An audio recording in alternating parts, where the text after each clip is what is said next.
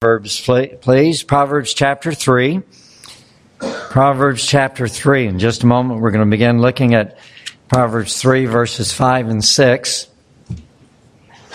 Very familiar passage of Scripture. And I remember memorizing this when I was just a youngster. Proverbs 3, 5, and 6.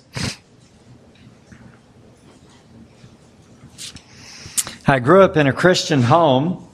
And my dad was, he pastored part of the times I was growing up, not the whole time, but several years during my growing up years, Dad pastored a church. When he wasn't pastoring, often he would go to churches and fill in, do work. If a pastor was gone or something, he would kind of do interim pastorship there a little bit.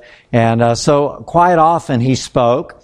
When he wasn't preaching in churches, I can remember going to the Mobile Rescue Mission. And there, in fact, to kind of cut my teeth on singing and playing my trumpet. I remember going down and doing specials and things like that. But my dad would often preach there. And sometimes I noticed that my dad, after preaching, sometimes folks would bring him a Bible, and they'd want him to autograph it, and so he would sign his name there. And I was watching him do that one time. I was just a little shaver, probably 10 or somewhere around that, 10 years of age. And I remember him doing that one day, and right underneath his name, he put the Bible reference, Proverbs 3, 5, and 6. And I kind of wondered, just as a lad, I wondered, why is he putting in Proverbs 3, 5, and 6 under his name in the Bible?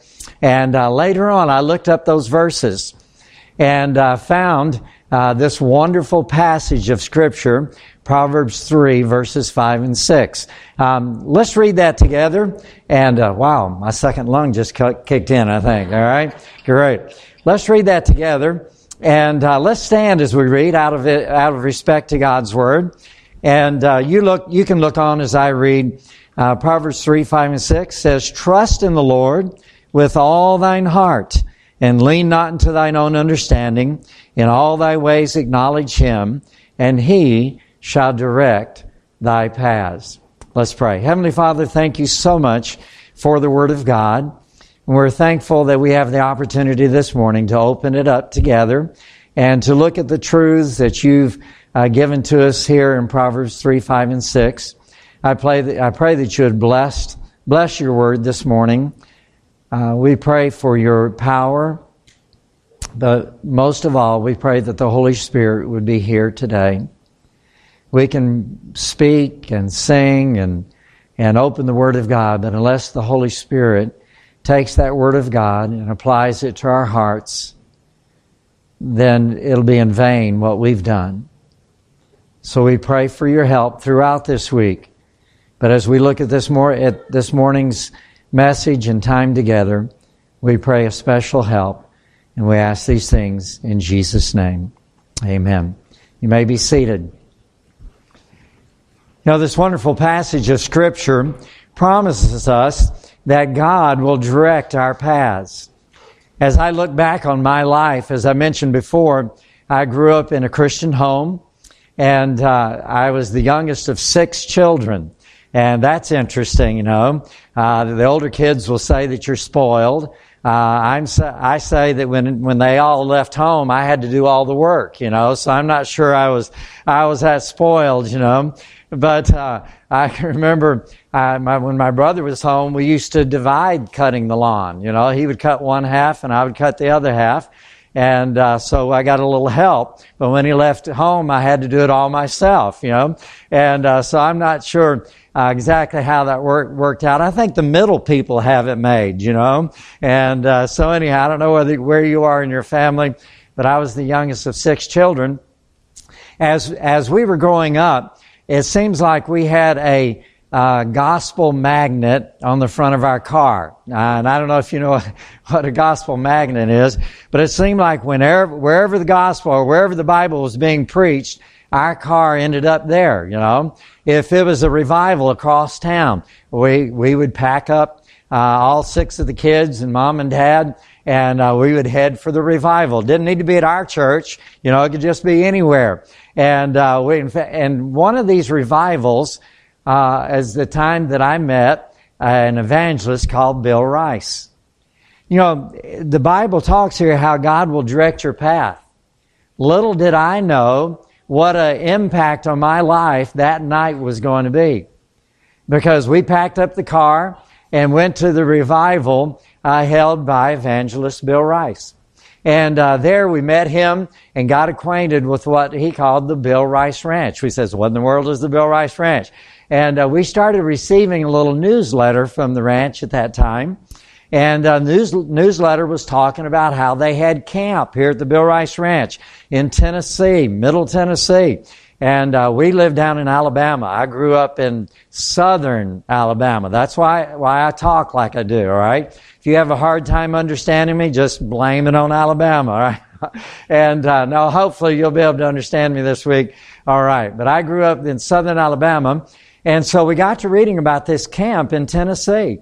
And we said, that'd be fun to go to. We'd like to go there.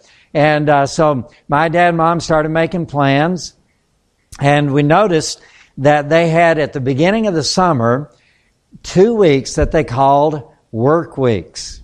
Now, that really appealed to my dad for a couple of reasons. Number one, he was a real worker, and he believed that all the kids needed to learn how to work also.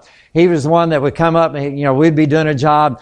We heated with fireplace, and so we cut all the wood and everything, and always an exciting time when some of my friends were out playing ball or whatever. Hey, it's time to go get some wood, so we go cut the wood. We'd be working away that, and I'd be getting a little bit tired, and I'd want to stop, and my dad would say, hey, you can quit when I quit, He taught us to work. And that was good. So that appealed to my dad. Work weeks, this is great. And the second thing that appealed to my dad was it was basically free. If you would go and work for the camp for 4 hours in the morning, then you could enjoy camp in the afternoon, activities, horseback riding, swimming, all that kind of stuff. And then we'd have a service at night. And so that appealed to my dad a lot. And so we packed everything up and went up to the Bill Rice Ranch for that first summer. And to make a long story short, we could take all morning talking about this, but we won't. To make a long story short, we began to go to the Bill Rice Ranch each year for those work weeks. As I was getting older, I think the first summer that I went was when I was 12 years of age. As I started getting older, I became interested in working there for the summer. And so the summer that I was 16 years of age, I went to the Bill Rice Ranch for all summer long. And that summer, I could kind of imagine, you have these romantic ideas of working at a ranch. I could see myself riding off into the sunset, on horseback. They did have a lot of horses. Bill Rice was a cowboy, and he kept at that time over 100 head of horses there at the camp at the Bill Rice Ranch. There's 1,300 acres there, and so a lot of land, lot of horses. And so I could kind of imagine myself riding off into the sunset. Didn't work out quite that way. In fact, the first summer, one of my main jobs was garbage collector.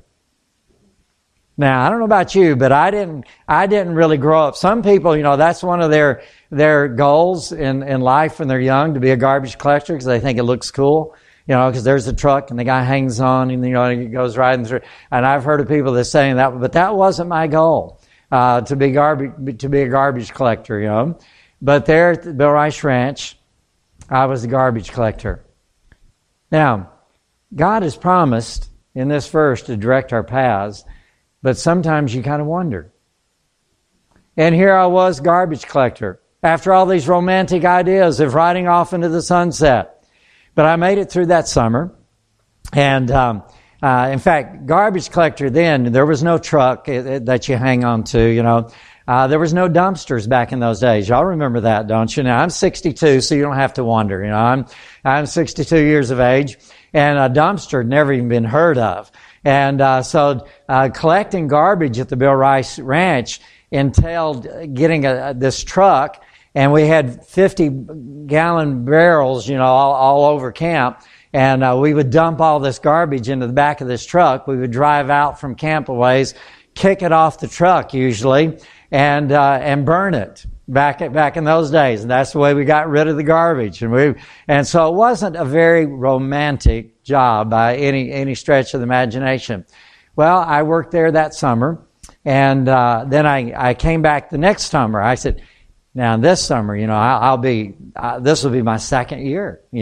I've had all of this experience. Surely I'll be riding off into the sunset on horseback ride. Guess what happened the second summer? One of my main jobs, garbage collector. I guess I did such a good job the first year. They said, you're a garbage collector again this year, And so I collected garbage that year. Not my, idea of the perfect job for the summer. The third summer, remember, God is directing your path, right? The third summer, guess what I got to do? I got to collect garbage. By then, I was head garbage man. I mean, I was getting on up there. I was head garbage man now by this third summer at the Bill Rice Ranch. In my life, as I look back over it, as I see how God directed my path, that was not visible. That was not known back then on my third summer. What would have happened if I said, Lord, I think that's enough, I've collected garbage now for 3 summers. Here I have this romantic idea of how, I should work at the Bill Rice Ranch and all this kind of things. I've collected garbage for 3 summers now. I think that is enough.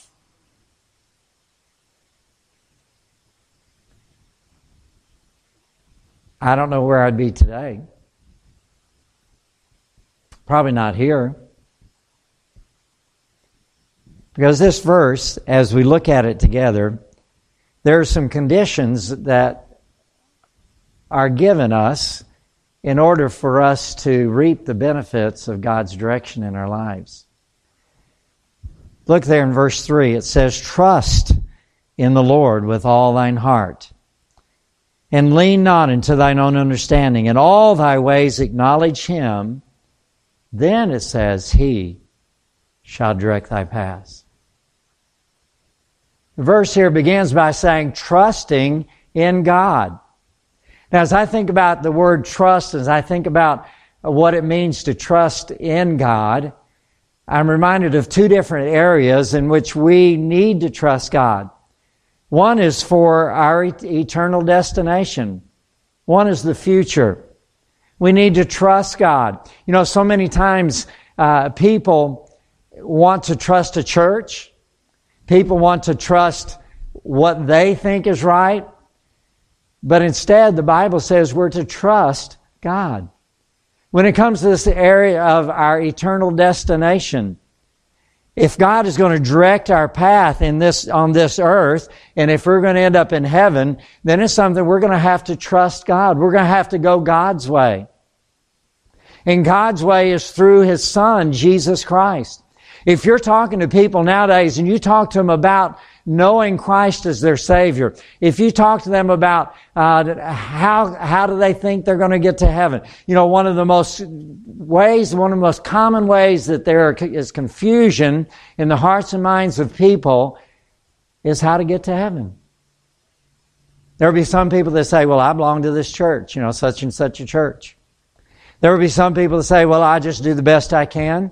And one of these days when I get to heaven, I think God's going to look at my works, and He'll look at the things that I've done that are bad. He'll look at the things that I've done that are good. Some of them think it's going to be kind of like a big balance, a big scale or a balance. And they said, if my good works outweigh my bad works, then God's going to say, okay, come on into heaven, If my bad works outweigh my good works, then I guess I just didn't quite make it. It's something that they can do. Or they think that, if I just get baptized, if I do this, if I do that, if I do the other.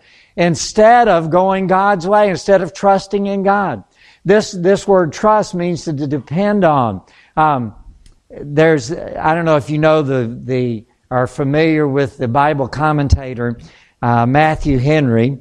But he says that when he's talking about this verse, when he's talking about the word trust, let me just give you this quote. He says, we must believe that He, that's God, is able to do what He will, wise to do what is best, and good, according to His promise, to do what is best for us if we love Him and we serve Him. We must believe. We must put confidence in God. We must depend upon God to accomplish what He says He will accomplish.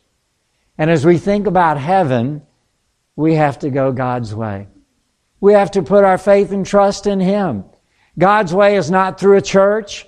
God's way is not through just doing the best we can. God's way is not just any other way except through His Son. Jesus Christ Himself said, I am the way, the truth, and the life. No man cometh unto the Father but by me. Now, I don't know everyone's personal testimony this morning, but perhaps there's someone in this room under the sound of my voice right now that if I were to look you right in the eye and ask you this morning, are you 100% sure that you would go to heaven? What would you say? If I were to ask you, are you 100% sure, without a doubt, sure that heaven is your destiny, your eternal destiny? If you're being honest with me, what would you have to say? Would you have to say, well, I think so. I hope so. I believe so. But the Bible says in 1 John 5, 11 and 12, it says, these things have I written that you may know that you have eternal life. We don't need to hope so or think so, or anytime the evangelist or the preacher preaches on heaven or hell or whatever, we don't have to have this little nagging doubt in the back of our mind. It says, these things have written that you may know that you have eternal life. What thing had John just written? The thing that he had written, he talked about Christ. He said, he that hath the Son hath life, and he that hath not the Son of God hath not life. So it comes down to this thing. Who are you trusting in? Are you trusting in God for your salvation? Are you trusting in Christ for your salvation? Are you trusting something else? Before God can ever direct our paths, we need to make sure that this thing is settled about our eternal destination. It's as easy as this. The Bible says it right there. He that hath the Son hath life. So if you have Jesus Christ, then you have eternal life. You don't have to worry about it. You don't have to guess about it. You have eternal life. It says that he that hath not the Son of God hath not life. So if you don't have Jesus Christ this morning, then you don't have eternal life. It's just as easy as that. If you have Christ, you have life. If you don't have Christ, you don't have eternal life. And then if you're not sure whether you have Christ, then there's no way that you can be sure that you have eternal life, is there? So everyone is in one of those three categories today. Sitting here listening to me right now. Either you have Christ and you know it, and you're on your way to heaven, or you're sitting here and you don't have Christ and you know it, and you're not on your way to heaven. Or you may be sitting here this morning and say, well, I think I have Christ, but I'm not sure. You don't have to go through life not being sure. This morning, in just a few minutes, we'll be given an invitation. And if you don't know for sure that you're on your way to heaven, would you come and just let somebody sit down with the Bible and show you clearly how you can know for sure that you have Christ?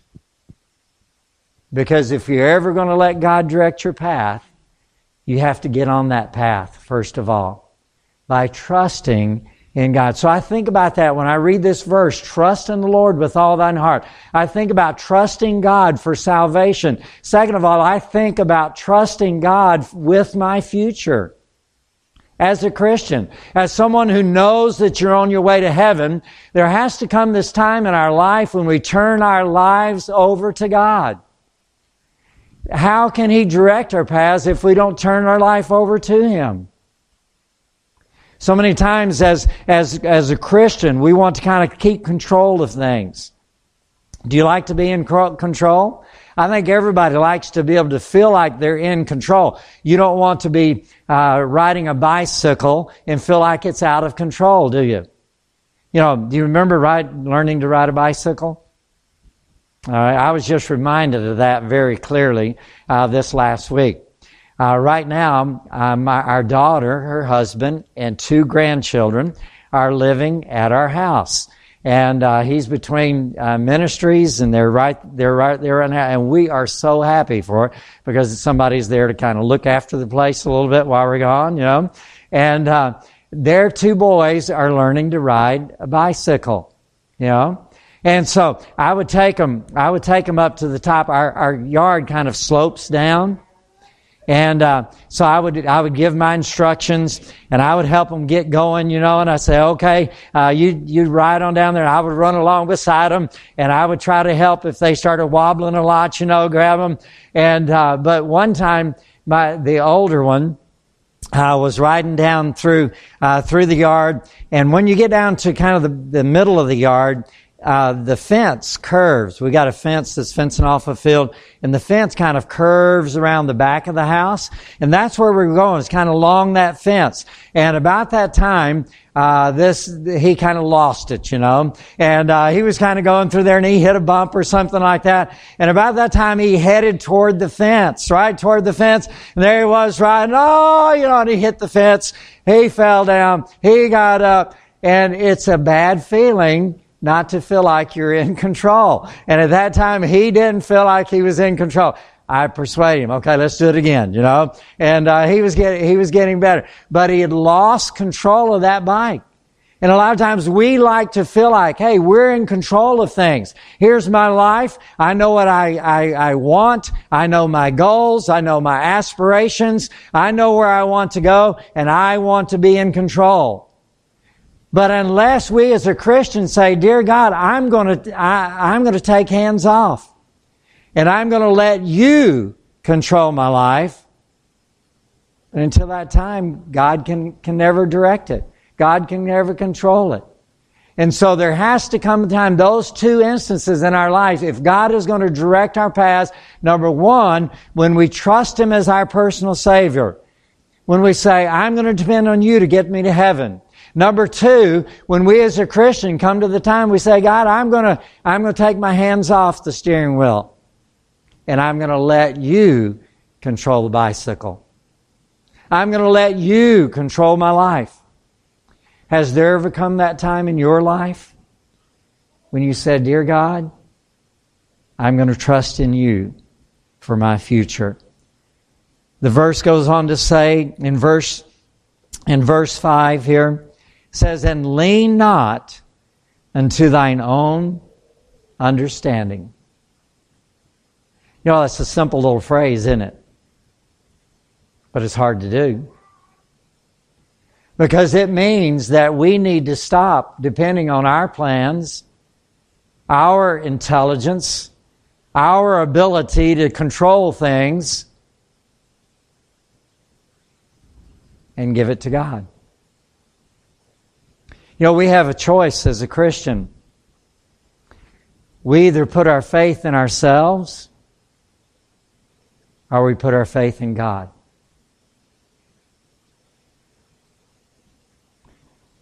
Humanly speaking, it's easy to kind of put faith in ourselves, isn't it? That pride rears its ugly head, and we say, well, I know what I want in life, and I know what will make me happy, and I know what I want my future to bring. I want to do this, and I want to do this, and I want to get this, and have this, and be this. But God says, if I'm going to direct your path, you need to not lean on your own understanding,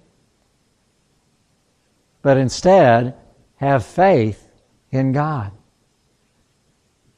You know, faith, we could talk all morning, all evening, and all week about faith.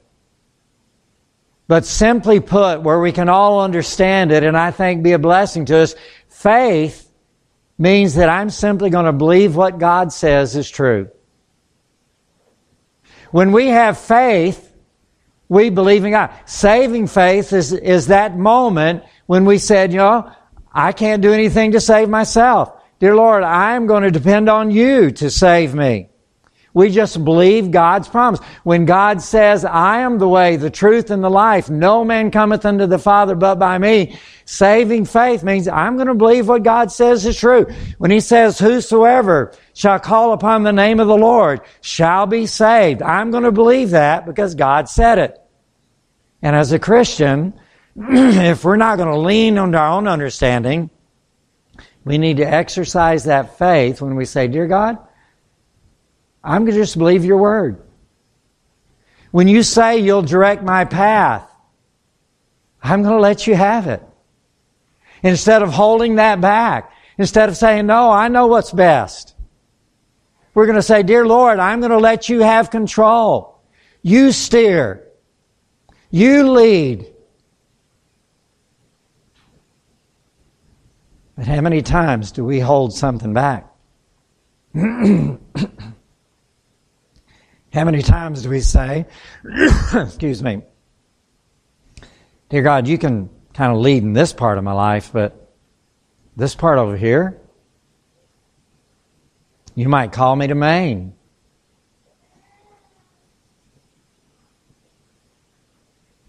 What if He does? Do we have the faith to believe that God knows best?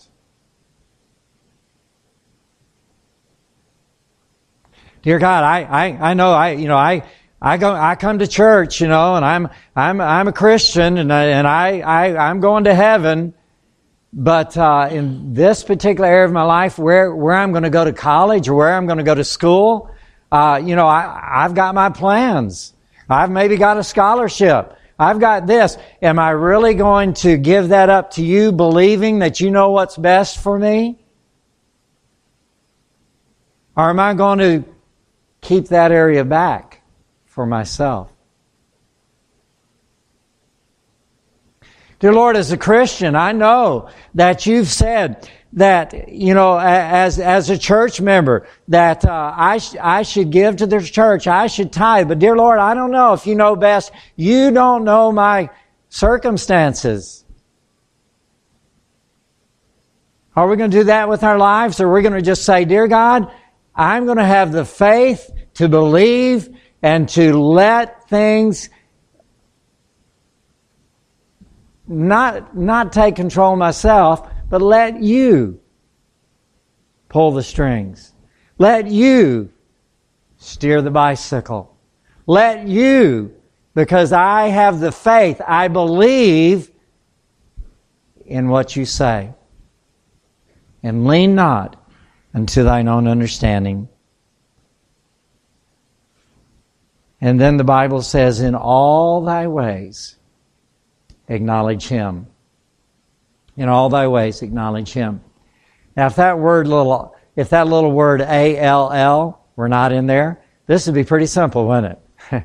If it just said, in thy ways, acknowledge Him, we can say, Dear Lord, I'm doing that right now. I'm here for church, and I look good and cleaned up, and I'm ready, and I'm here at church. I'm acknowledging you. And then, Sunday night, yep, Dear Lord, back in church, I'm acknowledging you. But it doesn't say just in our ways. It says in all thy ways, acknowledge Him. All thy ways. What does that mean? That means tomorrow morning, right? When we get up. If we get up, when we get up, it means we acknowledge Him then, doesn't it? It means when we start to get dressed, we acknowledge God. The first thing that we should think about when we get a wardrobe, when we buy our clothes, when we decide what to wear, is not, is this pleasing to someone else, but is this really acknowledging God in my life? Is this something God would be pleased with? As we go to work, we should acknowledge God. We should strive to please God as we go to work, the way we work, the testimony that we have at work. As we go to our different entertainment choices that we make, we need to acknowledge God. Not, oh, this is what I want, but every detail of our lives, in all thy ways, acknowledge Him. And then the wonderful promise is, He shall direct thy paths.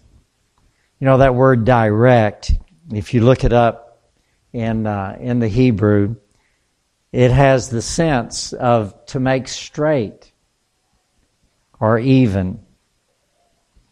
Right, to make our ways right, or even pleasant and prosperous. You know, it's a wonderful privilege to have God direct your path. But it's even more wonderful to realize that that path God is preparing for us. Now, we don't always know what that path is going to hold, do we? Does that mean our path never has a bump on it? No, it doesn't mean that, does it? But you know, God has prepared that bump. And as we let Him lead in our lives, as we let Him direct our lives, we can look back one day on that bump and say, my, how God used that in my life to bring glory to His name.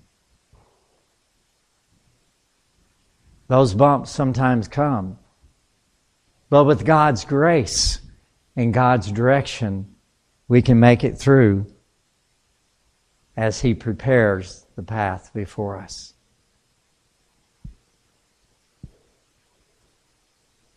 At the Bill Rice Ranch,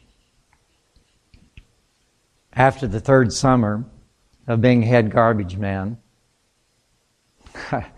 or probably the second from being head garbage man, the fourth summer, guess what I did? I said, sure, Lord. I felt that's where the Lord had me, even though I was going back to face the garbage truck again, you know. And for 5 summers, my positions changed somewhat, but I was involved in garbage collecting for 5 summers. But after that 5th summer, I received a phone call at college. And it was Bill Rice III. And he said, Brother Doyle, he just called me Doyle. He said, Doyle, he said, are you going to be able to come back and work with us this summer? And I said, well, I was planning on it. And he said, well, I sure would like you to. Because he said, you know, we'd like for you to come back every summer. And he said, in fact, when you get out of school, we'd love for you to come back and be on full-time staff here at the Bill Rice Ranch. You know, I spent 23 years on full-time staff at the Bill Rice Ranch. It was there in 1978, 37 years ago, that I started traveling in music evangelism with Bill Rice III.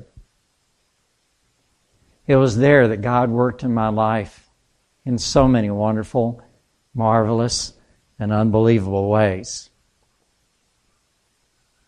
Does God direct our paths? If we'll let Him. If we'll say, Dear God, I'm going to trust in You. I'm going to let You have my life. We don't lean on our own understanding. In all our ways, acknowledge Him. He will direct that path. And now, almost 40 years later, I can look back and I can see the path that God prepared. Yes, there have been some bumps. And I'm sorry to say some detours.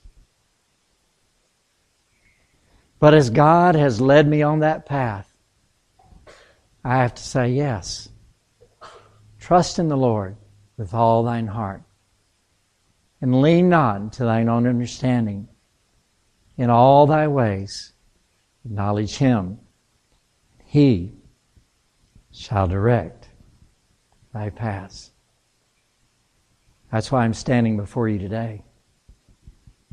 Because God has directed my path. Let's bow in a word of prayer, please. Heads are bowed.